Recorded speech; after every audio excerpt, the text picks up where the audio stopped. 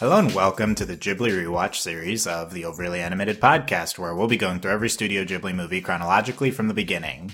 I'm Dylan Heisen, and today I'm joined by Michelle Ander. Hello. And Alex Bonilla. Hey. Join us in rewatching or watching for the first time all the Studio Ghibli movies now that they're available for streaming for the first time. HBO Max in the United States, Netflix, most of the rest of the world. New Ghibli Rewatch podcast every Wednesdays. We go through the whole catalog. Find us at overlyanimated.com for all the ways to contact us. I'm Ghibli expert, be joined by co-hosts with a variety of Ghibli experience. And today we are getting to Whisper of the Heart. Very exciting. Introduce this movie in a second, talk about why it's special to many of us. Full spoilers for this movie, Whisper of the Heart. Only vague spoilers for the rest of the Ghibli catalog. We'll be talking about both the sub and the dub, especially for this movie. So whichever you've seen, that is fine. Okay. Whisper of the Heart. Very excited to finally get to this one. 1995 now, as we've gone through a fair amount of time in the Ghibli catalog here. This movie was directed by Yoshifumi Kondo, the first feature length not directed by one of the two main Ghibli directors, but it was written and storyboarded by Hayao Miyazaki. Well, as I've come to understand, one of Miyazaki's main duties as director, kind of imposed upon himself, is to do every single storyboard for his movies. So it seems like he did that for Whisper and just, kind of did the first half of the process, in my mind, is how it kind of worked. And then, I'm sure Kondo was involved with the entire process, but he did his kind of normal beginning and then handed off. He also goes over every single frame of animation and issues corrections on them. So I guess he would not do that here, not directing it. This was Whisper. It's based on a manga by Ao Hiragi. Kondo was you'll see the slot as Kondo was supposed to be the successor to Miyazaki and Takahata. If you look at his credits, he worked on a lot of their earlier movies, even pre-Ghibli, doing animation on them, way back before Studio Ghibli even started, and including many movies in Studio Ghibli. However, he died a few years after this movie came out in 1998. Died pretty young, and he did do animation on Mononoke, the next movie too. This is, I think, a big event in Studio Ghibli's history. Miyazaki, it's I'm going to retire after this because, is that where that started? Was it this? We've said this before. The first retirement was after Kiki when he's I did too. And this is him. I mean, he didn't really retire. He just thought about it. This though, it was his first real retirement, I think, or maybe he only thought about it because they diagnosed Kondo as dying from overwork, which it's not a medical condition, but yeah, it's Miyazaki's hey, maybe I shouldn't be working so hard. So things kind of start to change after this. Whisper, Ghibli firmly popular in Japan. This was another big success in the top domestic grossing film in Japan in 1995. This is a slice of life coming of age story about 14-year-old Shizuku in suburban Japan. This is my favorite movie. And also Rebecca Sugar's favorite movie, creator of Student Universe. We'll reference Rebecca Sugar. I wish she has some good quotes on the movie throughout. So, let's talk about Whisper of the Heart. What's your history with this movie, and what do you think of it, Michelle? So this one I did get to see when I wanted to.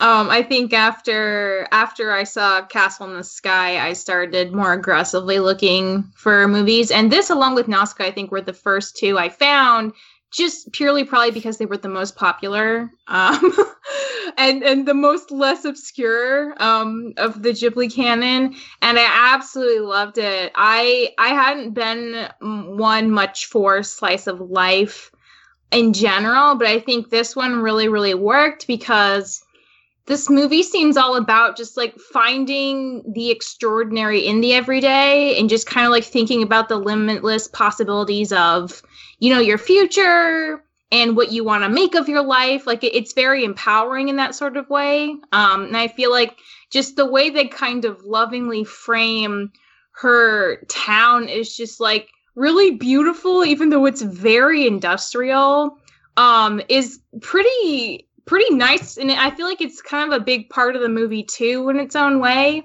And plus, like, Shizuku is just like such a great character. I think her, along with like Kiki, they're just such very realized, holistic people with a very wide range of emotions, and I feel like that makes you instantly connect to her right away. And she's very endearing for that too. Yeah. Okay, yeah. Michelle, I've heard you love this movie. You've talked about it before, Michelle. So it's exciting to get to it and to finally talk about Whisper. Alex, newer to a lot of these movies, what do you think of Whisper of the Heart? Yeah, so this is one of the few ones that I watched before this rewatch. I caught this last year when in the Fathom Events tour of 2019. So I watched the one that had the Rebecca Sugar intro before it. So that kind of like prepped me for it. And I watched it and I was blown away by it at the time. I pulled up my initial tweet review, which was, I think Whisper of the Heart is my ideal rom-com. Not overloaded with humor, but staying light. Drama, but as low stakes as possible. Focus on self-realization of purpose while keeping the falling in love part in the background. But the love story is cute, and it's just pretty as heck. And I think that really holds up. Okay, reading your tweet on that. Yeah, like, that was my thought coming out of the theater. Mm-hmm. And so now I have a year of life experience on me. I rewatch, and it's still really great. And like obviously, like through this series, I've leaned more towards the action oriented Ghibli stuff, like Cagliostro and Nausicaa.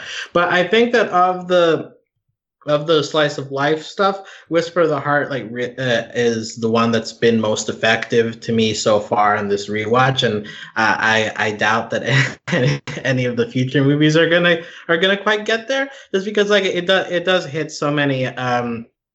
Like it manages to build this romance through the movie, but not in such a heavy-handed way as many other romances would do, and like it focuses on like the main character Shizuku finding herself, finding like how she wants to get her like express her creativity and like work through that. So like it's more about her specifically than anything else, and that really helps the movie to move forward. And also like it's really in love with the city, which is something that we haven't really got in Ghibli. Like it's always nature stuff, but like this is Pom-Poko had a little bit of this with like the city scenes, but like Whisper of the Heart just like really like puts you in that environment. It's like, man, I would love to live in a place like that. Like it really works well in terms of being escapist as well, while not being the fantasy that Miyazaki loves to work in. So just Whisper of the Heart is still like really, really fun to watch. And I think that there's a lot of different stuff that we can talk about in it too, that like specifically hits me well. But yeah, I loved rewatching this movie. That's great. I think Kiki, the comparison in terms of this display of the city, although, like a fictional European city. Yeah, and that's more like Japan. Old style city, right? Yeah. Steampunky yeah. So Whisper of the Heart, this is like my favorite movie of any movie ever. I felt this way since I first watched this movie when I was, about 13 or 14. And really fell in love with it, really fell in love with all the Ghibli movies. This one's always, been my type of movie. I mean, it kind of makes sense. I'm of the animes I watch. I am into the slice of life ones. But this is like the epitome of what you can get out of kind of more slice of life realistic stories. And this movie is just so incredibly enchanting. And I think it stands out to me on this rewatch how magical it is, despite there being a limited amount of fantasy scenes. And it's like the fantasy scenes are magical too, but they're like pretty separate. And I think this movie's just this magical display of the real world is pretty unparalleled from anything I've seen. Shizuku is an incredible character. I think my favorite character ever. I always just love her in every single scene. She stands out to me as just so emotive, in these rewatches. I've like with Whisper. I mean, in terms of this being my favorite movie, I'd say I've probably seen this movie 15 times. I watched it like twice recently for this. Mostly the dub. Interestingly, because when I was a lot younger. And a lot of thoughts on the dub. We'll talk about the dub because it is one of the most notable dubs, I think, of all in good and bad ways. I've definitely been trying to focus on watching the sub one to be more familiar with it because it is fairly different. There's like all these kind of qualities. I think the romance is great. It's like not even the most important part of the movie, but that's what makes it great. I think romances could be focused upon and be special, and this movie is just I think is this a romance coming of age movie? I mean, I think it's more about Shizuku's journey herself, rather than the romance is kind of like a framing for the movie. This is the use of music in this movie, the display of Tokyo, which I'll say I had even on the 14th viewing or whatever, I had to learn something new about this movie because of the Ghibli Rewatch series that we've been focusing on in relation to other movies. So I'll talk about that when we get to kind of the setting of the movie. But I think there's so much here. I also want to say this is probably I think it's one of the most gorgeously animated movies ever made. And the display of that in just a real life setting, again, I think is incredible. The animation, it's pretty unparalleled here. I mean, we talked about it for Pompoko and other Takahata movies in terms of different animation styles. This movie does do different animation styles in terms of the fantasy sequences, but even in terms of sticking with its one style it's remarkable in the visual displays. And that's something that, is really special to me recently in movies that really stand out visually. So, excited to get into a lot of aspects of Whisper of the Heart here. I think the two I feel like the two main topics for me, I mean, there's a few at the top to talk about, but Shizuku herself and then also just like the magicalness of real Japan, I think are interesting ones. But we can talk about Shizuku, I think, to start with. I think Shizuku is one of Ghibli's best leads, in my opinion. I think Michelle mentioned Kiki. I think it's an interesting comparison. Shizuku, I was focusing on this a lot more on these rewatches. She's probably the most emotive character I've ever seen. She's great, reactions to everything, and just in a really like realistic way though. She's like very much a version of the normal modern anime kind of like Genki girl, like the enthusiastic heroine, but she's not like peppy, over the top peppy like modern anime characters are. She's just very grounded in everything she's feeling. And the way she is, I think she's also just like very dramatic in her reactions to everything. Great kind of aspect of a main character, I think. And her emotions reacting to the world around her is a big part of like what makes everything so magical, I think. Michelle, thoughts on Shizuku in general?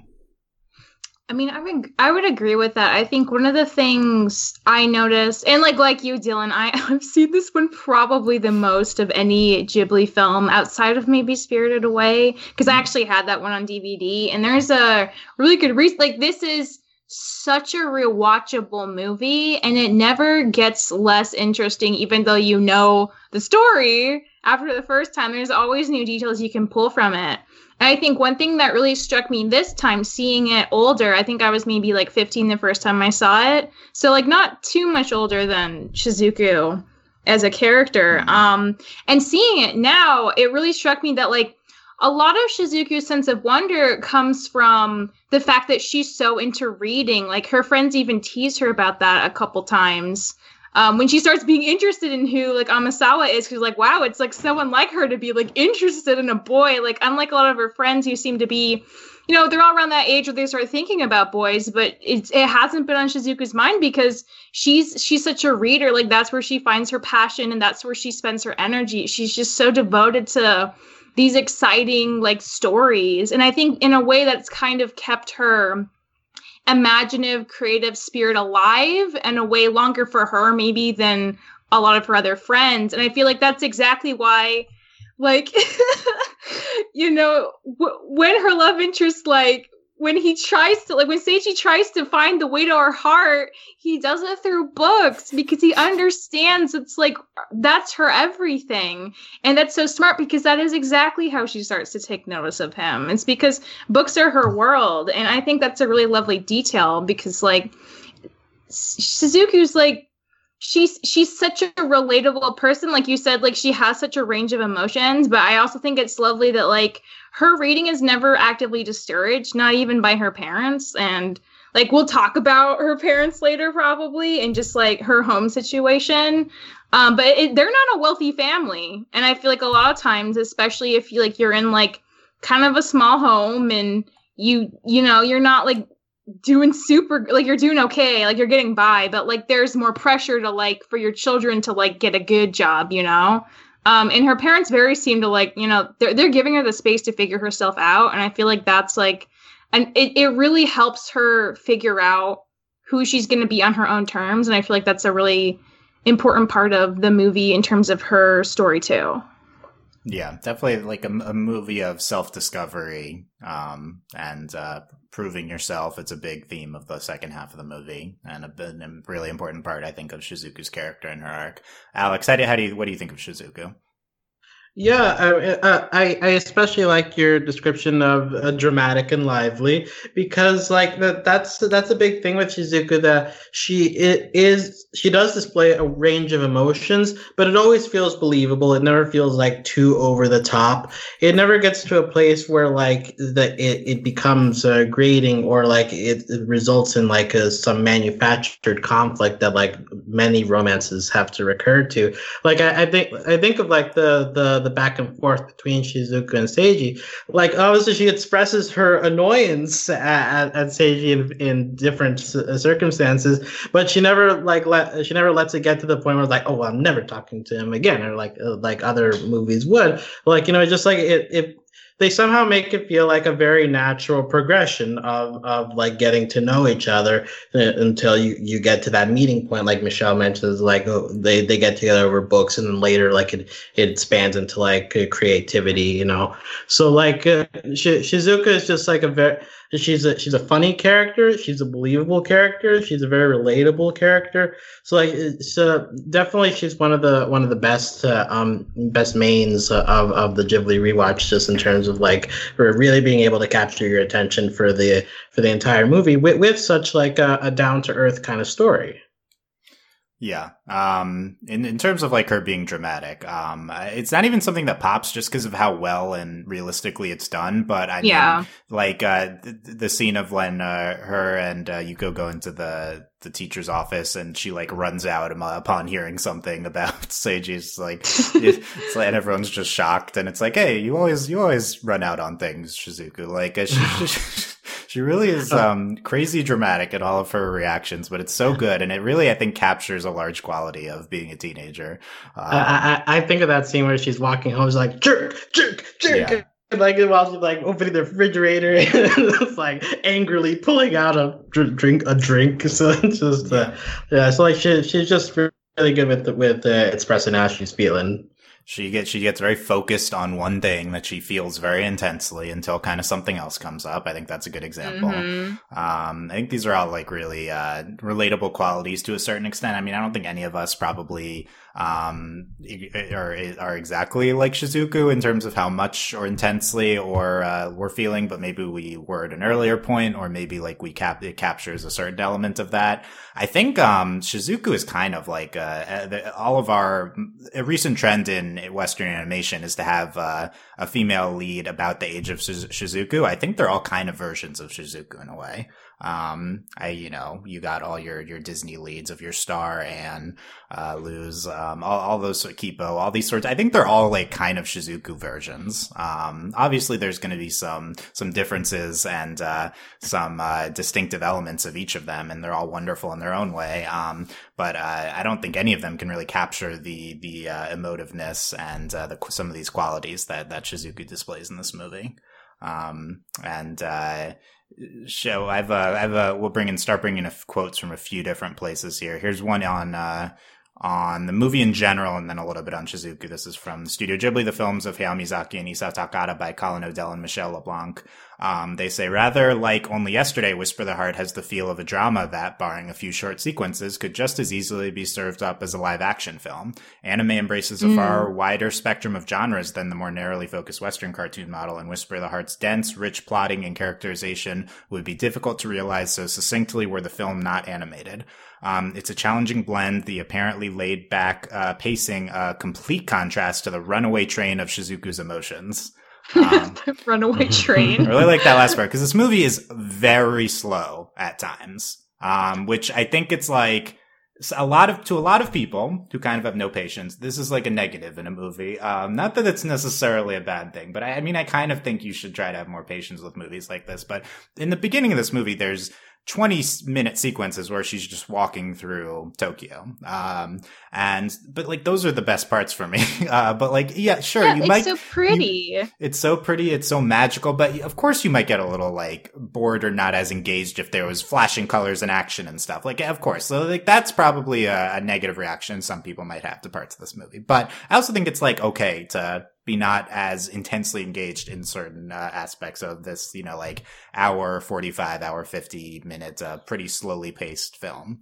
And I'd say that, like, compared to other slice of life that move slowly at the beginning, I think that Whisper the Heart, like, what it does well is it uses that time to really give you a feel for Shizuku and her existing friend sequence, her life, her family. So like, it's not focusing on one single thing. It's like really like taking the time to show you like all different parts of her life before. I'd say it begins picking up once we get to the store. Since that's when you first feel like, okay, like something like a story is beginning to happen here. But before then, like, I think that it's using it.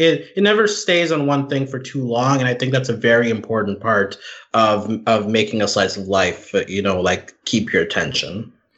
Yeah, and something that stood out to me more so on these rewatches is it is not even until like the hour mark of the movie that the plot of Shizuku writing her novel kind of comes in. Like Alex is right. There's a painstaking like time spent on setting up Shizuku's life and her character. And that's why I'm even hesitant to call this like Shizuku's like quest to prove herself, like kind of the main plot of the movie. I think it's just Shizuku's life in general. Like, that doesn't even come in till halfway in. Well, I mean, halfway though, right? So I feel like the first half's establishing the before, how she sees her life, what her priorities or lack thereof are. And then the second half is really like that very intentional shift that seems like it might be like maybe the biggest shift she's ever going to have, because now she knows she wants to be a writer. And, and again, like first half of the movie, she goes to the library a lot. She doesn't take her exams seriously, like despite like what her teacher and her parents are concerned about. But like after writing her book, she confides into Seiji, like, I really like, I want to do what it takes to get into a good high school, because I understand now that like to be a better writer, I need to have more of an education. Like there are so many pivotal shifts that she seems to undergo through the second half of the movie that juxtaposed to the first, like you really do see like, she's becoming like a more idealized person, like for herself, like professionally, like emotionally. And it's such a contrast to who she is at the very beginning. So I feel like that the half and half's really important in terms of like what part of the movie you're at. And I definitely agree with Michelle that like if you look at this movie as like the story is self-realization, I think that covers the whole movie, not just the second half, because like also like it's important, like that first half is important to be like, okay, like her identity right now is like she reads books, she enjoys them, but at the same time, like she doesn't really have any like major responsibility. She can just go off and wander, follow a cat for like 10 minutes, and like nothing really going on, But like once she realizes like, oh, like there's another creative person I know, and I would like to do the thing that I focus so much of my time on, which is books. I want to do that, and like let me try that out. So like I think that while obviously like it's more in focus in the second half, but I think that through line is present throughout the entire movie from the beginning. Yeah, that's basically what I was going to say. It's not just specifically like her writing her book. It's this broader her finding herself. It's her whole life. Yeah, it's like her, another really really good aspect is like her. So in the beginning of the movie, we spend a lot of time with like Alex said, like her just kind of like wandering around. She complains whenever she has to do like the smallest thing, which again is very relatable. She's the baby. She's used to being taken care of and not having as much responsibility as her older sister. And you see her older sister doing a lot. The mom tells her sister, like, I've been relying on you a lot. And then, like, she feels kind of bad about it, even though that's just like how it's been. But as soon as her sister moves out, the implication is like someone's going to have to pick up that slack. And it's not going to be the mom. She's too busy with her full-time job. It's going to have to be Shizuku. So it's not just that she's writing a book and she understands what she wants to do now. It's like she's going to have to step up in a lot of ways in her life in a more mature kind of like pulling her weight sort of thing in the family too. And I feel like that's like kind of, you know, it's like everything. It's not just the book, even though that's very important to her personally. Yeah, and her mom, I think, going to school full time, or I'm not sure if she also has a job or something. But I assume the mom's like going back to school. I think her master's. They mentioned she's pursuing her master's. Yeah, that's kind of her plot, I guess. But it's like it's a vague coming of age theme. Like this is very much a coming of age movie, but it's just her finding herself, which all of us do kind of at this point in our lives, and the way she ultimately comes up with this finding of herself is to test herself and test if this is like what she wants to do, if she thinks she has talent in this with writing. So it definitely really feels like a natural extension of what she's going through once the kind of the idea of the book comes up. And it's kind of instigated by her finding her person and him already kind of like having a sense of what a broader sense of self. At least it seems like that to us. It seems like he's already gone through this to a certain extent, or at least is in the process of going through it with a more clearly defined goal. And so it's like she fits into kind of where she is. And I think that's a big reason why she connects with Seiji too so much. Yeah. Definitely fits into where she is in life. Yeah, she sees that like he's going to go test himself in this case by going to Italy to like see if he has like the chops to keep going on that journey, and she's inspired by that. And like that's part of why like I love their relationship, because like it feels very based on just like rooting for each other to like continue to push yourself creatively, and that just feels like a very wholesome way to base a relationship. You know, like wanting to each other to succeed. You know, and wanting to be there to help. Like, I mean, I wish there was a little bit more, but like Seiji like mentions when he comes back again, like, I wish I could have been there to help. And Shizuka's like, well, you inspired me. So like, that's something. But like, just like that idea of like, they like want to help each other move forward. Like that feels very, very, very nice. It helps the romance by the end feel like feel worth rooting for, because it's based in that, in like both their searches for how far they can go in their creative careers. It's nice too that like Seiji, he provides that kind of drive in a way that I don't think she has anyone else in her life actively that does that. Because she asked her sister at one point, like, what do you want to do? And her sister says, like, well, I'm in college. Like, that's why I'm there to figure that out, which implies she doesn't really know yet either. So I can see why, like, for her, like, Seiji, like, he's so young. He's like her age. He's like 14, and he has such a clear idea of what he wants to do. And he's so driven by that. And I feel like that's what's so attractive about it. It's like, oh my gosh, this kid's like so excited to do this like amazing thing. And he also is like very critical of himself, but in a desire to like not put himself down, but because he wants to be that much better. He wants to be as good as he possibly can be. And I feel like that's a thing that's very inspiring too for Shizuku. Yeah, I think the thing that really draws Shizuku to Seiji ultimately, when other than like there's this whole preamble, I think, to before they start actually like talking like human beings, but like just yes. just seeing his work and like him talk about his work with the violin making and the violin playing, and that whole conversation they have for the first time, and you can kind of see that that's really connecting with her. Just in general, like the romance with them being based entirely upon, them encouraging each other, them, working hard and inspiring each other to work hard. This is like the most Miyazakian romance. It's like absolutely. You're not wrong. It's also very Japanese in general, the encouraging each other type of quality. I think that resonates probably more with more knowledge of Japanese culture. But this is like very obviously Miyazaki's wrote this romance entirely based on finding someone in order to inspire you to further your drive and further your accomplishments and stuff. I think it fits in with these conversations we've had about who Miyazaki is as a person. We can continue to talk about this, Shizuku, her proving herself, and then also like the romance kind of, I think they're all intertwined, but, a lot here about this, Shizuku and her writing her book, and kind of a lot of the artistic process is kind of a big theme of the movie.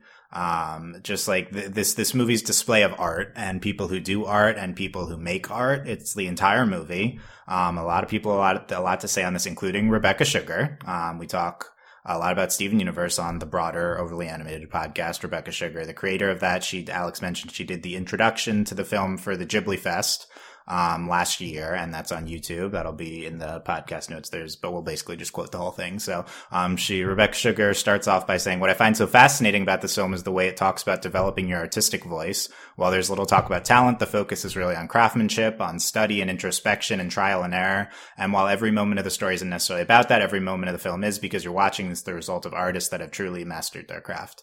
So I think Rebecca talks a lot about connecting with this movie in terms of how it's displaying people finding themselves artistically. That she says their artistic voice. I think that's like a really appealing part of this movie to a lot of people. A really incredible part of the movie, especially into the second half.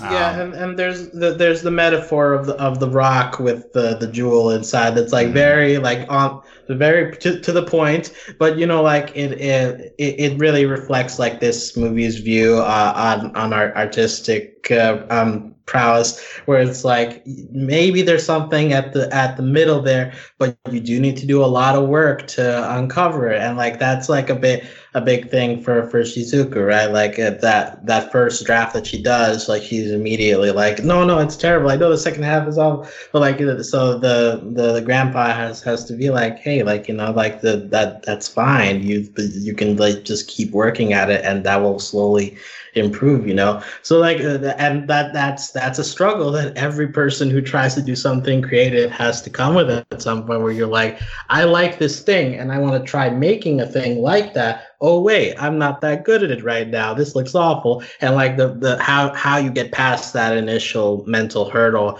to be like, okay, I need to like keep pushing at it. So I think that this movie portrays that initial struggle in Shizuku very well. Yeah, and it talks about the mentality behind kind of like making art and starting to make art, which I feel like is a very unique kind of voice that this movie has, and it's like telling it through these young people, which I think really really fits. Just trying to figure out if this is something you're good at, if this is something that is really inspiring for you, and Shizuku going through that whole process, I think, is really incredible. Rebecca also talks about how characters in the movie are connected by pieces of art. I think it's like the foundation of the main romance is them each having their own artistic pursuits and inspiring each other through that. There is something revolutionary about the two main characters, them both being their main drive is for the making of art. I don't think y'all, in a world where I think a lot our art is sometimes emphasized as less important, I think this movie makes it paramount in everything that's happening, the pursuit of art in young people. Here's another quote on kind of this movie's display of the artistic process, again from Colin O'Dell and Michelle LeBlanc. They say, in many ways, Wishbone is the most introspective of Ghibli's films, in that it looks at the process of creativity and artistry rather than concentrating on the results of those endeavors. The film returns to a key image, a woodcut illustration of a violin maker locked in a prison cell practicing his trade, showing the pull between the need to create and the self-imposed prison that this creativity demands. Art reflects life, but also embellishes it. Focusing on the people, the process of like making art and the people who make art and the emotions behind that. I think it's a really incredible aspect of the movie. And by the way, I think Miyazaki's son made that woodcut illustration of the violin maker that we see twice throughout the movie. The one that isn't the filmmaker, right? Not the one who will direct other movies. I'm not sure how old he was. Interesting. Not the other director, but not Goro. Not Goro. Yeah, exactly. But I wonder what he thinks about it. Like, I don't want to make movies. I just want to make wood. He's like, as long as one of my sons carries my legacy, I don't care which one. No. We'll get to this when we start talking about Goro. Miyazaki is not into Goro making movies, so we'll talk about that. What? Also, maybe he likes the woodworker more. You think that's it? They have a strained relationship, which we will talk about. Yes. Oh. Yes. So the everything about the artistic process, I think it's so beautiful. Shizuku and Seiji and their romance. Michelle mentioned I loved that point earlier about how the way Seiji gets Shizuku's attention in the beginning is by checking out books before, like, she reads them. And it's a very just, like, great sequence of events. That's kind of one of the first things we see in the movie is her just being, like, fascinated by who this person is that's read all these books before. And then we learn later, like, he already liked her, and that was him trying to get her attention. And you're right, it's a very Shizuku way of trying to do that. It's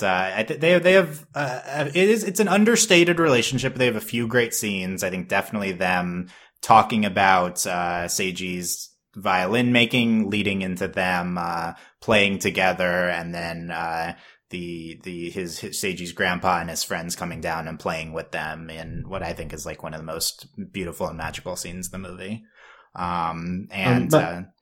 Underrated part of this is also like the first half is Seiji like not really being sure how to like flirt with Shizuku, so he like kind of goes for like the sort of mean route, kind of negging. He was first, negging her.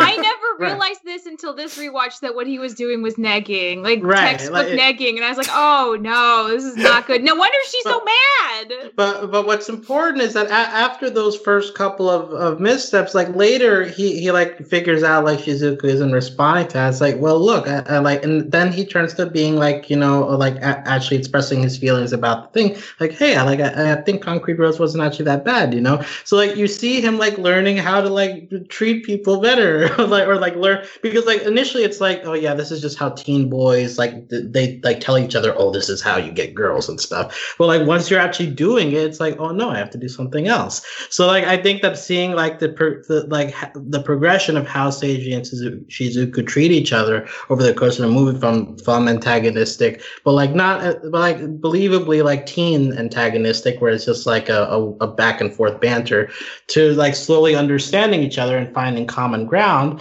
like that feels very well done. The process of doing that, and it makes it all the more rewarding once they finally get together. Yeah, there's a turning point when they just actually start talking to each other, and then they just instantly like connect. I think negging is a strong word for this stupid teenage boy who I think the movie is displaying this as like he's just doing what a lot of like kids do and tease their crush. Yeah, I think that's kind of like what he's doing. And negging is admittedly a common thing for teen boys to try. I think negging is like the adult like intentionally doing that, But I don't think he's trying it. Like later when Shizuku's like, oh, you made fun of me for the concrete. He's like, really? Did I? Like, it's true. He's barely like, aware realize of it. how Yeah. yeah. Yeah, he was like, oh, I thought we were just like having a fun back and forth. Like, isn't that what kids do? He's just kind of acting. He's awkward. Nope. Yeah, but it's pretty. Shizuku is the perfect character for him to tease because she is so crazy with her displays of emotions and her focusing in on those emotions. But I see that as kind of like, yeah, it's a pretty realistic portrayal of how kids would kind of begin a sort of romantic interaction. But then there's the turning point when they start to talk to each other and then they're like walk home together and talking to each other and then Seiji goes away, and there's the part of the movie when she's making her writing her novel, and then the ending scene when he returns and they watch the sunrise together. That bike scene where like she has to like get off and is like pushing him off. It's like, I'm not gonna be no man's burden, and it's like that feels like the encapsulation of like they want to help each other rise together. Like yeah. Well, you're talking about very Miyazaki, of course. Yes, on the nose metaphors. The movie does a metaphor with them pushing up the hill at the end, which is an encapsulation of the whole movie, and he's like, I decided I was gonna get you up this hill. She's like, I'm no man's burden. I want to contribute too, and she helps push them up. And it's like, okay, yeah. But I can talk about that in the context of the film's feminism and stuff too. But talking about that ending scene. So let's talk about that ending of the movie. So we get Seiji comes back. There is he says, I'm going to go ahead with going to Cremona, even though it's like different, which we learned earlier is he's going to be there for 10 years is the plan. And 10 then years. He proposes to Shizuku, yep. as they watch the sunrise. Gorgeous scene, some gorgeous shots of that. And he says he loves her at the end. Yeah. So, of note, let's talk about the dub of this movie. Oh boy.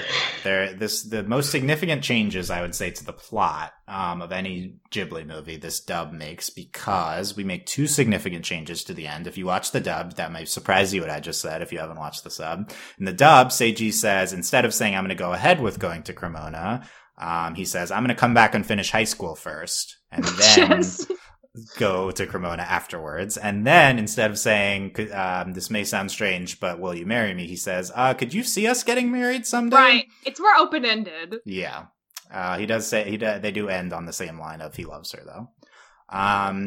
So in terms of these changes, I mean, it's a pretty striking ending, both in terms of they're going to be together but not see each other for 10 years, and in terms of the proposal when they're 14. It's understandable that they would have the inclination to try to change this, because it's very culturally different than what you would expect here. However, I think they really dilute the what they're going for with the ending with these changes, and they're really just like changing the end of the movie, which is not good. But the dub honestly makes a lot of tiny changes in addition to these big changes. Just almost every single thing is like slightly different. I mean, there's when Seiji's teasing her about the lunch, like in the original, it's that's a big lunch for you, and then the dub, it's like, oh, you're gonna eat that whole thing, you pig. Like just embellishes a lot of stuff. Like they also make the guy friend Sujimura, they make him like way more dense in the dub about what's going on, and he's only believably confused about it in the original Japanese. I'll have to look out for that again. Yeah. It's yeah. I mean, this movie goes a little far, I think, with the minor changes. I would say everything they do is in spirit of the original. I would say, like, I don't think they're really trying to do anything differently. The ending is the biggest thing, because there's this like melancholiness of the ending that you're losing if he's not going away. I think. And, just the commitment that Miyazaki is going for with the proposal at the end. Let's read what Miyazaki has to say about this. His thoughts? Oh boy. This, I will say, I don't know if this, I've tried to find the source of this quote. This is from the Nausicaa.net FAQ, and I saw it sourced to a book, which I pulled another quote from, but they're really just, I've definitely heard this quote somewhere else before too. So I think it's probably true, but regardless, it is what you'll hear about this movie. So it's worth mentioning because it's part of the dialogue. But I will say it's not specific. I haven't found a real source for it. But supposedly Miyazaki says, I want to make a conclusion, a definitive sense of ending. Too many young people now are afraid of commitment to stay on moratorium forever. I wanted those two to just commit to something, not just, we'll see what will happen. Whoa! I think Okay. I think that sounds like him. And this is Grandpa Miyazaki. Wow. This is the start of curmudgeonly old Miyazaki that we get. Yeah, this quote. I'll just say, Miyazaki, they don't need if you want a commitment, they've already committed to their passionate careers of their So future. Michelle, you're not into the proposal ending, it sounds like. The marriage commitment to be committed to something in their lives. They both already got that. Yeah, I mean, they're not really getting married. They were. The way I compartmentalize it in my head is like, oh, they're gonna be together forever. Isn't that sweet? And then, like, in the back of your head, it's like, well, in 10 years, like, who knows? They're gonna be like totally different people. They might not care. But like right now, I'm in the moment. It's like, yeah, like it's like the end, and it's like, yeah, we're gonna love each other all the time. Yeah. But I also want to say that is an interesting thing to quote, because I feel like in the past couple of Miyazaki movie podcasts, we've talked about how like the ending has been left purposefully ambiguous. So this feels like kind of a turn, right? It's like, no, I don't want this to be ambiguous. And maybe that has to do with the fact that this is more of a story set in the real world as compared to like previous stories that are set in fantasy. So it's like, I want your imagination to run wild. Whereas here it's like, no, like I built up to something that would happen in real life, and this is how it would go in real life. And so like I just find it interesting, like the turn here compared to like what some people have complained about with previous Miyazaki movies. That's a good point about being realistic versus fantasy. I think Miyazaki, he makes his romance movie. He's like, my ship. No, it's not open-ended. They're getting married. That's it. The ship is canon. Like that's what he's saying. I love it. I love it personally. I think like if you're going to be apart from someone for 10 years, hopefully they'll visit each other at least at some points, but they'll write to each other. Sure. I think you need some sense of commitment. I think that's what he's going for. They're like, oh, this is my fiance who I'm like never going to see for 10 years versus, and like, I don't know. Does it matter if they're fiance versus just like teenage boyfriend, girlfriend? Probably not. I don't think there's a practical difference, but it's more just like Miyazaki's talking about establishing this sense of commitment, which I do think is good for them and the situation that they're in, probably. It is a very striking ending for American audiences. If you're watching the sub, it probably makes a little more sense. But I mean, that part feels very more like to the point of like usual traditional romances, where it's just like happily ever after, and like, sure, you can call it cheesy, and I won't really dispute that. But like, I think that this movie in particular earns it. I love it. How many romantic endings we've seen where we don't get any sort of wedding flash forward or proposal or, like we get it. Whisper of the Heart, the ultimate ship. It's happened. No, I do think, like I said, I think it fits this commitment. I think it fits what we're going for with the themes of the end of the movie. And it is very Miyazaki. I like it. And that ending scene, just gorgeous. Like, she's like, she sees him out the window. It's like, I thought I was dreaming.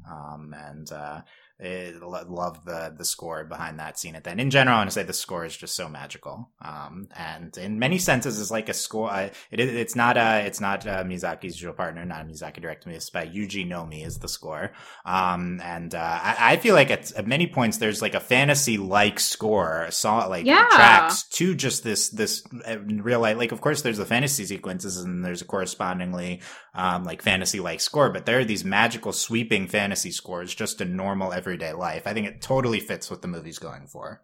But it also really fits with Shizuku. Again, that's how she kind of sees the world around her. She perceives the world. Yeah, exactly. Yeah, like her intense feeling and her sense of wonder and stuff. It totally is representative of that. I think the Whisper of the Heart score is definitely my favorite. One of my favorite Ghibli scores, definitely my favorite non Miyazaki movie score. And I think a lot of people consider this one of the best Ghibli scores too. It's, I don't know if there's another, we'll see as we go through. I also love, one of the later ones when we get to that movie, but, I was really missing the Hungarian themes in this one. But speaking of Only Yesterday, the Hungarian I should mention some of the cast members on Whisper of the Heart. Shizuku's voiced by Yoko Hona in the Japanese, who was the younger Taiko in Only Yesterday. And she kind of grew up with these movies. She was about young Taiko's age, and now she's about Shizuku's age in this movie. So I love that. She's Brittany Snow in the dub, who love Brittany Snow, and I love Shizuku's English voice too. Yeah, it's honestly a pretty good dub. It's like a little more peppy, like a little more American, like what you'd expect, I think, from this type of character. I think it really works, though. Honestly, I love all the voices, in the dub. I love Ashley Tisdale as Yuko. It's amazing. It's so good. I think she's really good as Yuka. She's very much like that friend who's like a little concerned about like her appearance and is like really interested in boys, and like she's that friend and she does it so well. Yeah, perfect for High School Musical era. Yeah, that's the time period of the dub. They did a dub like 10 years after the original as a Disney dub. Yeah, I mean, I think, the dub in some ways, some people have called this the worst Ghibli dub because they changed the most. Which I think is fair, but I think the voices are the casting and I think if that's important to you most of all, then I think it's one of the better ones, I would say. But regardless, it's an important thing to me and me having watched the dub so many times. Well, while we're on the topic of the dub, I have not watched the dub in full, but the only part that I did want to go back for was the singing scene, when they're showing the violin and showing he can play the violin, and like in the sub, she's like I don't sing good, I'm nervous, and like you can tell like in the first couple of lines like she's kind of singing off tune, whereas like in the dub she's like immediately singing like great, like even though like her character just said I'm nervous. So like that's just like another one of those things where it's like you mentioned that the dub like changes a lot of little things without really like changing the full vibe, and like that was one thing that I noticed in like looking at the dub of that. Look, Brittany Snow of Pitch Perfect cannot sing badly, so that was not going to happen. Therefore, you're missing the point, but okay. Yeah, no, it's definitely supposed to be like she's not like it's just the feeling behind her singing and the experience of them playing together and singing together versus like she's a good singer. Yeah, that scene, I think that's my favorite scene, and then Grandpa comes and the friends and they all play together. That's on the soundtrack, but is the violin version of Country Roads that plays. Let's talk about that aspect of the movie. Country Roads. Take Me Home, Country Roads by John Denver. The English United States song is the pinnacle song of this Japanese movie. Apparently the song was very popular in Japan as well. But it's definitely like, if you've seen this movie a few times, you accept it, and it's like normal. But this is a very weird, striking aspect of Whisper of the Heart that is a framing device for the whole movie. I think if you're going to explain this movie to someone who's not seen it, this is going to be one of the weirder things to try to have to explain.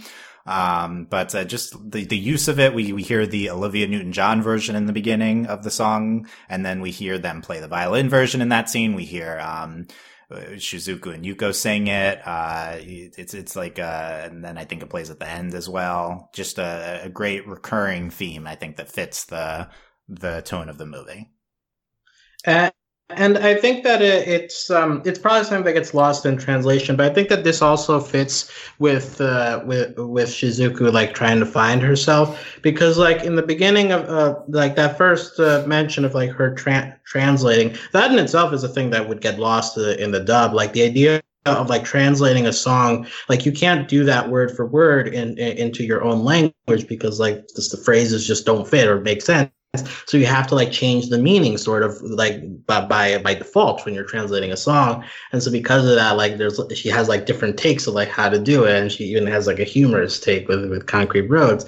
But then like as the movie goes on, like she eventually figures out like a take on the song, which is like, I kind of like miss the old days. Like I'm longing for something, So like she eventually like finds a take for it, and that kind of fits with the overall theme of like her like figuring out like how she wants to express herself creatively, and it culminates at that like performance of her singing along with the violin and stuff. It's like that's just like the joy of being able to perform something that you finished, But so like I think that all performances of Country Roads in this movie are good because Country Roads is a good song, but also I think that it fits thematically with the movie as well if you look deeper into it. Yeah, that's great. I love that point that it's a hard to conceptualize thing watching this movie as an English speaker. Shizuku is, it seems like it's portrayed as she's writing like her own version of lyrics to the song, but in the beginning she's just translating it into Japanese. Yeah. Not something you might even realize, I think, watching it. And, you know, she's putting her own spin on it because inevitably there will be some spin on the translation, as the dub of this movie shows, that they will put their own spin onto this. Yeah, I wonder if Metal Shizuku is butchering the meaning of the country roads. I don't think that makes sense. The dub's 10 years after, but no, yeah, I think that's a great point, Alex. In terms of the country roads, I'm talking about the setting of this movie for it all. This is I got something new out of this movie upon 15th viewing, which is this movie takes place in Tama Hills in Western Tokyo, as Shizuku talks about in her Concrete Roads parody. She says concrete roads over Tama. We talked last podcast in Pompoko, which has the same setting in Tama Hills, the Tama Newtown development. Pompoko is all about how the consequences of the development and the urban sprawl into this mountain of Tama, the Tama Hills, and now we see the human perspective of just people now living in this huge development project, as hundreds of thousands of people live in this suburb of Tokyo. And Shizuku is actually, for the most part, it's portrayed like very positively. This community, it's extremely magical. I'll talk about that in a second. But Shizuku's awareness of course, it's a Ghibli movie. We're going to be aware at least a little bit of the environment we've destroyed to get to this point. And it's in Concrete Roads that she talks about it, where she's saying there's concrete roads over Tama. It's everywhere. It's like that's the bad thing, and it's like I think very much like how a young person conceptualizes the current state of our environment, maybe in like a very Gen Z way currently, just like kind of positively approaching, but aware of, not like, you know, like aware of the realities of everything that's going on. She's like laughing about it and not like to belittle it, but to just process it, like the reality. But I never really understood that was the kind of background behind Concrete Roads and the connection between Pompoko and Whisper of the Heart, in that, you know, Shizuku is showing, kind of like her generation's awareness of the urban sprawl of the Tama Hills and, the realities of Tokyo, which is otherwise displayed as incredibly magical throughout the movie. This definitely feels like Miyazaki being like, I gotta get something environmental in here. Come on, let me do it. So like this is like the only place that it really isn't that incredible restraint from Miyazaki? This is the one place in the movie.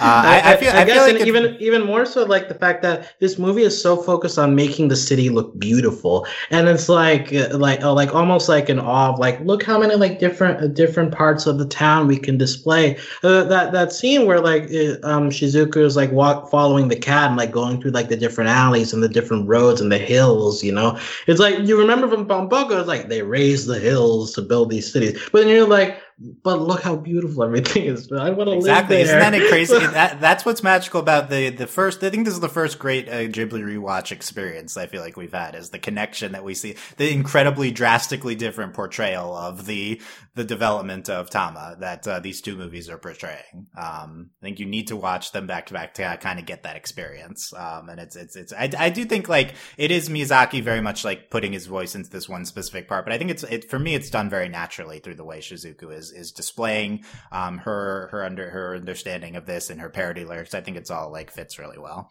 But yeah, we're talking about the movie's magical portrayal of this suburban part of Japan. I think it's a big part for me of this movie. We've talked about it a lot already, but I want to like think of it through this lens. We've been talking a lot on this series about how Miyazaki, generally more fantasy films, that's kind of his comfort zone, and he portrays them in this incredible magical quality, whereas Takahata is a very grounded, realistic approach, and he is kind of like getting magic out of these more realistic settings.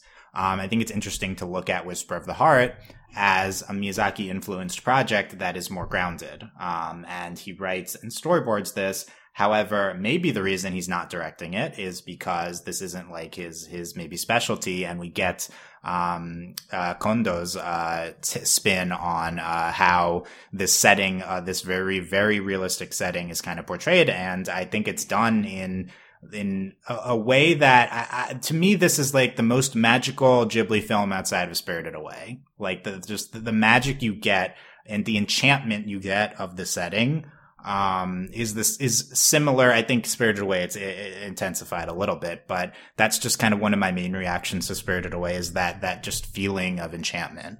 And I get that out of just this real life setting, and and they're not necessarily even embellishing. I was reading the passage in the anime art of Hayao Miyazaki by Danny Cavallaro, who she was talking about how everything they're displaying is very mundane, and kind of very boring in this town. But that wasn't my reaction at all. It's like that anything's boring, but they're not like there's nothing fantastical happening. Danny says, nevertheless, Whisper has a unique and intriguing visual beauty of its own that does not depend exclusively on its undeniably luscious fantasy sequences, but also, no less importantly, on the animation's ability to make us perceive people and situations through the protagonist's eyes and in light of her contingent emotions. Most memorable in this respect is Shizuku's first sight of the elegantly peaceful residential development nestled at the top of the hill that she climbs in pursuit of an enigmatic feline commuter. This aesthetic and effective quality makes the movie both realistic and enthralling, weaving together in an unsentimental vein ennui and elation, disappointment and temerity. I think the following the cat scene is the best display of this magic, I would say. I also think one of the scenes I appreciate most of the very beginning, just Shizuku walking to school for the first time. I love that scene. Just similar kind of magic quality of Shizuku just embracing the world. And a lot of times she's like, wow, it's so hot out today. And she's so, like feeling of everything and her environment around her. Let's talk about that cat scene and also just Moon the cat in general. I feel like Michelle will have some Moon opinions. I think this scene to me is another really special one, when she's following the cat. It's a very long scene, and then she eventually discovers the shop, the antique shop. Just her reactions to the cat. She sees the cat on the train and it knows where to get off. I will say this is kind of like the one, kind of fantasy element of the real life sections. Probably the cat does not know how to ride the train, in real life. Cats can ride trains. How dare you? They try to make it realistic in that we see this landmark. We pan up to this sign. So it's like, oh, the cat sees the thing. It knows to get off at the next stop. Like maybe. Yeah. Michelle, what's your thoughts on the cat chase scene? What's your thoughts on the cat in Whisper? I assume Chonk will be involved in the opinions on Moon this. is Chonk. That's why his name is Moon, because he looks like a full moon from behind, which is just the most endearing quality. I think the cat chase scene is a great way of just showing that, Shizuku is great at finding an adventure in just like an everyday thing. It's like, there are parts of this town I've never seen before, and this cat could take me anywhere, and let's see where this goes. And here's this cool antique store I've never seen before in part of town, and like, what's going on there? Who's this cool old guy? And maybe I'll go back. It's like, it makes everything seem so alive and exciting, and it kind of honestly feels like the way Craig of the Creek treats, just, it's like, on the one hand, it's like, oh, it's a creek. On the other hand, it's like, oh my gosh, it's a creek, though. This creek could be anything. I feel like that's how Shizuku really approaches a lot of exploring in her town. It's just like, oh my gosh, there's so much here I never knew about. And like, the possibilities are so open and full of promise. I like that sense of imagination and wonder she has in comparing it to Craig. I like that. Yeah, a couple of times she has like a line like, "Oh, I thought this was where my story was gonna begin," and then like later on she's like, "Oh, my story is starting." Like she because of the established part of her character that she's really into fantasy books, into like fairy tales. She's seeing the world through that prism, and so like that helps to, since the movie does so well in putting us in her shoes, we can also like sort of see the world that way and like buy along with like her wanderings leading to new discoveries, Yeah, Shizuku's so extra. Yeah, she's like, it's the start. I thought this was the start of my story. Yeah, it's so good though. The display of Tama. I mean, I think this can get you to fall in love with like Tokyo and even suburban Tokyo. Just the hilliness of it, the steep, the inclines and stuff. They're displayed so incredibly through the animation. I think very San Francisco-y, in how you see it. But just a lot of scenes of Shizuku descending a steep incline, and you see the multiple layers of Tama below her. I think that's a really enchanting aspect of Tama that we see. And even a couple of scenes we get in like the main city, like they go to that store, the corner store, a couple of times. Like it's just like it's everyday normal stuff. It's like sure I go to a 7-Eleven all the time, but like just like seeing it drawn so lovingly, like it reminded me a little bit of the Weathering with You stuff of Tokyo in terms of like you're just putting a lot of attention into like stuff that you'd see walking down the street every day, and like that in itself is impressive, just in terms of like how they capture the vibe. Yeah, movies first see Shizuku walking out of a Family Mart. So I love that. That's a big aspect of Japan. A lot of Family Marts, and it could have been a 7-Eleven, Alex. There's a lot of those, but it was a Family Mart. I think that's the great realisticness of the movie as well. I don't know. I just want to emphasize, this magical quality that Whisper the Heart has to me. And, I think it's unparalleled in its capturing of the magic of every day. That I think a lot of movies try to do, and I think this is the most successful I've ever seen.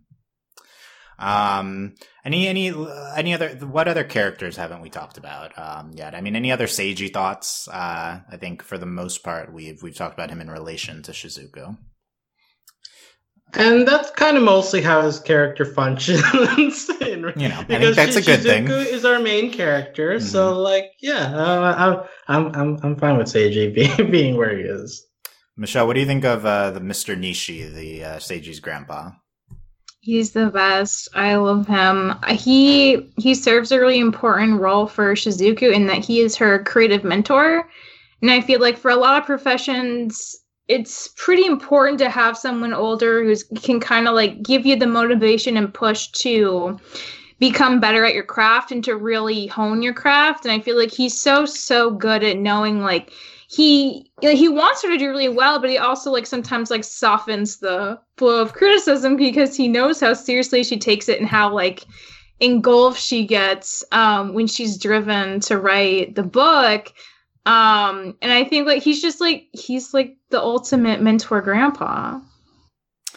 The ultimate mentor grandpa. No, he's so sweet, and he has a backstory with his long lost love, and how it relates to the Baron statue, which serves as a basis for Shizuku's Whisper of the Heart novel. I want to say I have my Baron statue here that I got in Japan. So they're big. Wow.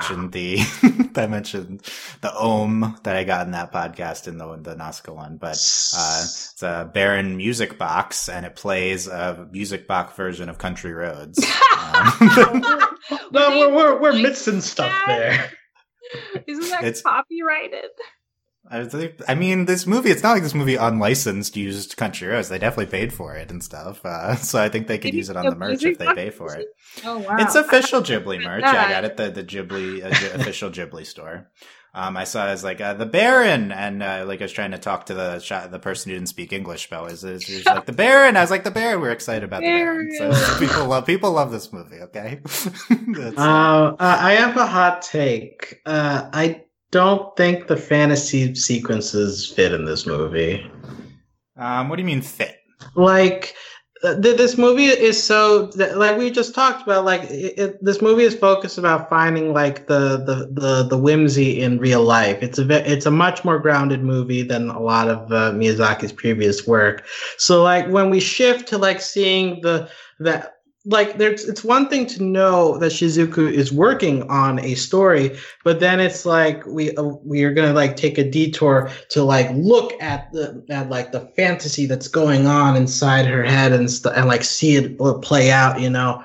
Like this is probably just like a personal thing with me because like it felt very reminiscent of how I felt watching Keep Your Hands Off Eizouken, which is like this show that's very focused and like realistically explaining to you how animation works, but then it would detour into like showing you like the actual fantasy sequences going in their head for like a while. It's like, no, I want to go back to like the realistic environment that you have set for me in the previous the previous half of this movie. So like it's obviously animated well, and the backgrounds are incredible. Like I know they're like painted by like a surrealist painter, so like it looks great. But like I feel that it's kind of distracting and doesn't quite fit with like the tone of the rest of the movie. Michelle, what do you think of the fantasy sequences? I think it's a little dependent maybe on how old you are when you watch the movie too, because the first couple times I saw it, I really liked the fantasy. I got really into like the magic town and just like the flying, like in a way, like, I don't know. Honestly, like I didn't share this, but like Seiji seems like maybe a precursor to Howl in some aspects, mostly his design and his hair and his hip to shoulder ratio, for sure. Now, like, it's true he's the hottest boy in that school, and that's on purpose, 100%. And the magic scenes kind of, in a way, also just remind me of, like, the obscene amount of colorful detail in some of the backgrounds we see later in Howl. I do not believe they had the rights to do that adaptation yet. I know they tried really hard for years and years to get Diana Wynne Jones to agree to it, but I feel like the fantasy kind of feels the same to me there. It's like it very much exists in like kind of a book setting. It's so colorful and so magical, and people fly around, and it's the peak kind of like escapist adventure, which is exactly the kind of story you'd want to write as a kid, and the exact kind of story you'd want to read like in young adult fiction. I'd say like that's the kind of adventure you want to have when you're 14. So like for a 14-year-old to write that makes perfect sense. So I think it's very in keeping with her journey, because like it's what she'd want to write. Yeah. Alex mentioned the fantasy sequences. Miyazaki collaborated with Naohisa Inoue, a surrealist fantasy artist in Japan, to make these incredible backgrounds in the fantasy sequences. Absolutely unnecessary for these like 5 minutes of fantasy shots we get. There's the detail in the arts on the fantasy sequences is completely disproportionate to the story that's happening in there. And I will say about the fantasy sequence, I don't think they're the draw to the movie for sure. Like what I'm saying is of the real, which is funny because like a lot of the trailers they cut for this movie are just from that scene. And the poster is kind of that, and they do the thumbnail they use is of her flying with the Baron in that dress. Yes. Like if that's your impression of what the movie's going to be, you're sorely mistaken. Right. And I think the synopsis is like a mysterious cat brings together two artists. It's like, I don't know. Like, the Baron is not That's kind of what happens. I think they're referring to Moon, but it's so vague you think they're talking about the Baron. Like Moon, yeah, Moon does bring. Yeah, Moon has a bigger role. Together. Moon is important, and they do the spin-off that's focusing on the fantasy stuff. I think here's how I see the fantasy sequence. They are totally representations of Shizuku, and that's why they fit. There's Shizuku's emotions displayed. There's Shizuku, the story she's writing, and her drive displayed. We see kind of two sequences of this presentation of the book she's writing, and we kind of get an insight into the creative process she's going through, what she's kind of making through them. We also see a dream sequence of what she's feeling and the stress and of like the process she's going through. That's kind of separate from the fantasy sequences, and that's like a third non-realistic sequence we see. And then we see a fourth stylized sequence of the retelling of the saga of the real life Baron that the grandpa tells. I mean, I think it's very restrained use of the non-real life setting. I mean, I can totally see not connecting with them as much as the rest of the movie. I feel that way too. But I do think that they, for me, they fit really well with what we're doing with Shizuku and her artistic endeavors at that point in the movie. Yeah, I mean, we talked about the Baron and the fantasy. Yeah, this is a good segue into all the mythology of the movie. How about other characters that we talked about? Yuko. Well, we haven't really taled about the family yet. Yeah. Well, any other thoughts on Yuko and Sujimura? We have a whole subplot of the love triangle that we have with Shizuku, which I think is probably one of the slightly weaker parts of the movie. But I see it in service of Shizuku's experiences, as we've talked about. But I think it's nice seeing like what she's going through with her friend and all the love drama that happens there, and it's all just an insight into her being down on herself for like criticizing other people of like things, and she's not aware of things, and it's like all part of kind of this transition into finding herself. I think I like how it's all done. I don't know. Love triangle thoughts. No Sujimura thoughts? Just in general with Yuko and Sujimura, I think it's just important to like give Shizuku like other facets of her personality. Like, hey, like she hangs out with other people. She has like a fully developed life. It's not like she's just a nerd who just reads books. Like she's got a functioning social life. Kind of like that, but also she has other other things happening. My favorite Shizuku's school life scene, it ties into another topic I want to talk about, but is she is Yuko and then these two other friends or three other friends, and they sit in the teacher's room and eating lunch. And I think that's an incredible scene of these girls and then their female teacher. And they start off talking about like, oh, you have a love interest. But then Shizuku's like, oh, here's my lyrics. And we're going to go over the lyrics. And they love Shizuku's lyrics. I think that's such a wonderful, wonderful scene. And I think that's a big display of kind of the movie's brand of feminism, just in general, focusing on Shizuku so much and her journey. And then I think the other kind of key feminist line is "I'm no man's burden" at the end, as we've talked about. So on the nose. Oh yeah, Sure. Shizuku, she's falling in love, but it's through her own finding of herself, and she wants her drive and her supporting of each other as like, that's why this is like an appealing love to her. And I think that is kind of a very feminist, female centric perspective on this love story that this movie brings. The Shizuku's family. I mean, we've talked about it a little bit. So we see her mom who's going to school, her dad who works at the library, and I think because of those two things, accordingly, they don't seem to have a lot of money. Yeah, and the older sister. Not just that, just like I feel like I missed all this as like a kid, but like now, like having my own place, I was so struck by how cram-packed full of stuff their apartment is, which implies like a lot. Like they own a lot of possessions, they don't have a lot of room. Like Shizuku is sharing a bunk bed with her like college age sister. Like it's clearly a very small place that they own together, and it's drawn in such loving detail. I think if they ever made this like a live action, it would feel kind of like a hoarder's den, and it's not their fault. They just don't have enough room for their stuff. Or they'd give them a much fancier apartment because like it's a movie, but that misses the point, right? Apparently, we are getting a live action sequel to Whisper of the Heart. We won't see We won't see the parents' apartment. We'll just flash forward to Shizuku in college. Then. That's true. We might just see her in college or something.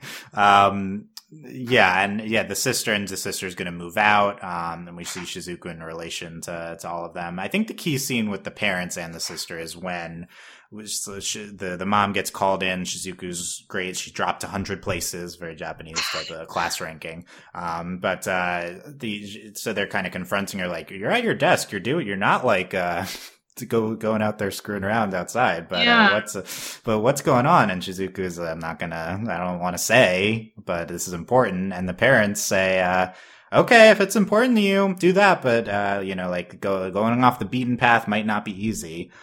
This struck me as the parents being incredibly supportive. Yes, at this time. Incredibly supportive.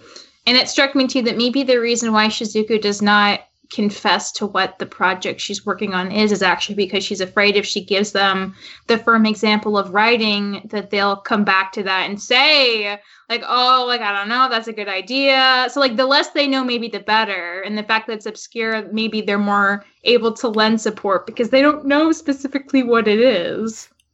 Yeah, I think they'd be supportive if it was writing. I mean, I think Shizuku's parents come across as wonderful. Oh, they do, but I'm saying like from Shizuku's perspective. Yeah, I think she might think like, that. Maybe the less they know, the better for me, and so I can just do it without them pushing back. Yeah, it's such a personal journey for her. The only one she's even willing to remotely share it with is the grandpa. And that's like after she's done with everything. But I don't know, that scene of the parents like saying like, okay, yeah, it's just such a like wholesome, supportive parents type of thing that we really rarely see, I think. I think part of it too is like, so the dad, he's in the library a lot also, and he sees how often Shizuku's in there doing research and stuff. So I think he kind of gets that like something's going on, and then she's taking something very seriously. And like you said, like they know she's not like going around like, like joining a gang or something. So like we don't know what she's doing, but everything we've seen indicates that it's important to her, and it's like totally fine. So we'll just, I think she's like earned their trust too, that they're not like just supportive, they like trust her. Yeah. And the parents themselves are very, I think, not like very, but like realized characters, and we understand their struggles and how Shizuku is like exasperated with everyone, but still loves them, and we see them being supportive in the end. And it says none of that even takes up a lot of time in the movie. Yeah, I also appreciate just like the atmosphere it builds of like every time we cut to the house, it feels like there's a different combination of people. Like sometimes it's just Shizuku, sometimes Shizuku and the sister, sometimes the dad is there but the mom isn't, sometimes the mom is there and the dad isn't, and it's just like it feels like a living household where it's just like everybody has different schedules. Like not everyone is always at home like every time that I go home at night. Like that's not how. I mean, some families might work like that, but not all families work like that. So I just, again, like that's another point to like this movie is realism. Like just like, like every time you go to the house, stuff might change. That's just how life goes. Yeah, and a realistic display of like a working class family. Yeah. With the sister, well, just random thing, but the line of the dub I always remember when she throws the letter down to Shizuku's like, it's a love letter, isn't it? It's so iconic. You too? That to me is the one line I remember of the dub always. It's so good. In the sub, it's your boyfriend, but your boyfriend. Yeah. So then she has a boyfriend. You don't know that in the dub. I mean, I think she's teasing her. I don't know if she knows she has a boyfriend. It's like, oh, you're writing your boyfriend, huh? But, yeah. But yeah, again, like it's a little change, but I think that's a good change but I don't know. It's all again in the spirit, but yeah, that's, but yeah, Shizuku's family, so many good supporting characters too. And, the two, friends of Grandpa who play with them apparently are voiced by that background artist who we talked about before in a cameo, and then also Toshio Suzuki, the famed Ghibli producer, makes a cameo as one of his friends. So it's cool to see Toshio in there. I think we've mostly talked about everything I'd written down. I also want to mention in terms of animation influences, we know this is Rebecca Sugar's favorite movie, and the fantasy sequences start with the character saying, I'm on a quest to find the lapis lazuli. I think probably it's a big place where Rebecca's getting her love of the gemstones and stuff from. Oh my God. Whisper the Heart is proto Steven Universe. Didn't you know that? It's it's very similar, right? I think there's probably some similarities. Other things in that intro Rebecca mentioned, the animation, she mentions like the multi-plane shots with layers of city panning at different rates to create depth. I kind of alluded to this, but I think those shots are incredible. Crowd shots, intricate crowd shots, like props that are like part of things that animated like props that are part of just like don't even move or anything. Just the intricacy of the animation, and then the character acting, which totally of Shizuku is some of the best animation of expressions I've ever seen. So just the animation is, like I said, I just think this is genuinely one of the most gorgeously animated movies ever. It's definitely immersive in that way, and that just like helps to make everything like feel more like to put you in Shizuku's shoes. Like the one shot I remember is like her like running down the stairs, but like it's from a first person view, so like you're seeing the blur of the city like slowly move as she's walking down, and so like the stuff like that, it really helps put you in there. And just with regard to the multi-plane shots. If you haven't seen Owen Dennis's video on multi-plane animation, you should check that out. That just came out from Comic-Con this weekend, and he does a good job of explaining what that is. So go find that. To this conversation. Yeah. Okay. I think that's good. Yeah. I mean, I think we've covered what I had in the outline. Michelle, are there other topics or aspects of the movie that we haven't talked about? You want to talk about? Nope. Alex, anything? I think I'm trying to think. Like Whisper of the Heart is a thing that just has so much stuff in it.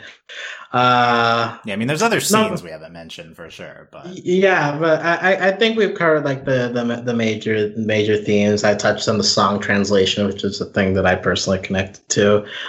So yeah, and just like in general, just like knowing that like Kondo kind of like was kind of this protege, and for Miyazaki, like it feels like it kind of fits in with this story too. Like Grandpa being like, hey, like look, But by the way, do we know that like the collection of books, is that Grandpa or is that someone else in Seiji's family? What collection? I think that's the father he's walking with in the school. That's how I interpret that. Is that Seiji's dad? Okay. The scene when Shizuku switches emotions on a dime is like, I'm going to be determined, not give him the satisfaction, and walk past him. Right, good scene for Shizuku. But yeah, I mean, in the relationship between the grandpa and Shizuku also feel like maybe that's how like Miyazaki treated Kondo, right? It's like, hey, look, I'm giving you this chance to make this movie, and like with help, you can make something great. And hey, Whisper of the Heart happened. Isn't that wonderful? Too bad we didn't get like to see like the progression of that. But like for a debut and for only feature, this is like a heck of a way to keep your name in the record books. Oh yeah. And also, Miyazaki being Takahata's protege, I think that could play into that as well. Early on in Miyazaki's career, taken under Takahata's wing, maybe some influences into Miyazaki writing that part. Okay, I think that basically covers it. I was like, wow, we talked really succinctly about everything in this part. No, it's 90 minutes, so okay. But I thought that was the short version of everything we could have talked about. I'll say, like, when I rewatched, I was like, oh, this movie's 2 hours? I didn't remember it being that long. But like it breezes by. So like it's one of those movies that like you wouldn't have guessed it's 2 hours after having watched it, but like it packs a lot in and keeps moving through. So I hope our podcast was the equivalent of that. I hope so. I think sometimes it feels long, this movie, because like I said, some scenes are very slow paced. So I think depending on your mood when you're watching it, it's, the cat scene I think can be pretty long, but I love that scene. It's unfortunate we have two cat lovers on here, so we're going to praise that scene no matter what. I wonder what a cat hater would think about that. Well, we had Yugo's family little tiny poodle as the dog representation. Super cute the dog that the mom's holding for 5 seconds. Okay. Yeah, just there's like Yugo's room is like so detailedly animated, and we're not there very long. But that was really good too. That part of them talking. Okay, well, let us know what your thoughts on our Whisper of the Heart conversation. Find all the ways to contact us at overlyanimated.com. You can support us at Patreon at patreon.com/overlyanimated. Thanks to our current patrons, especially our patron of the podcast, Hope. And thanks as always to our Patreon executive producers, Ryan, Steve, Alex, Beatrice, Hugh, Michael, Needle, and Phonician. Next up, it is one of the big ones in Princess Mononoke. Ooh. We're finally into the big two, separated by My Neighbor the Yamadas. But big three. No. The big three. The big three. I haven't seen that movie in 12 years. We'll see what I think. not Mononoke though. So we're excited.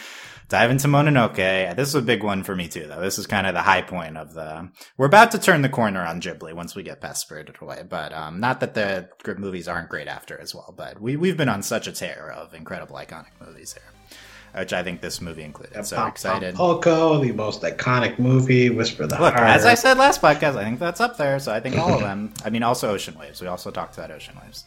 But the true, one of the most influential and greatest of Miyazaki's movies, Mononoke, next week. So we'll see you guys then for that. Thanks for listening. Bye. Bye. Bye.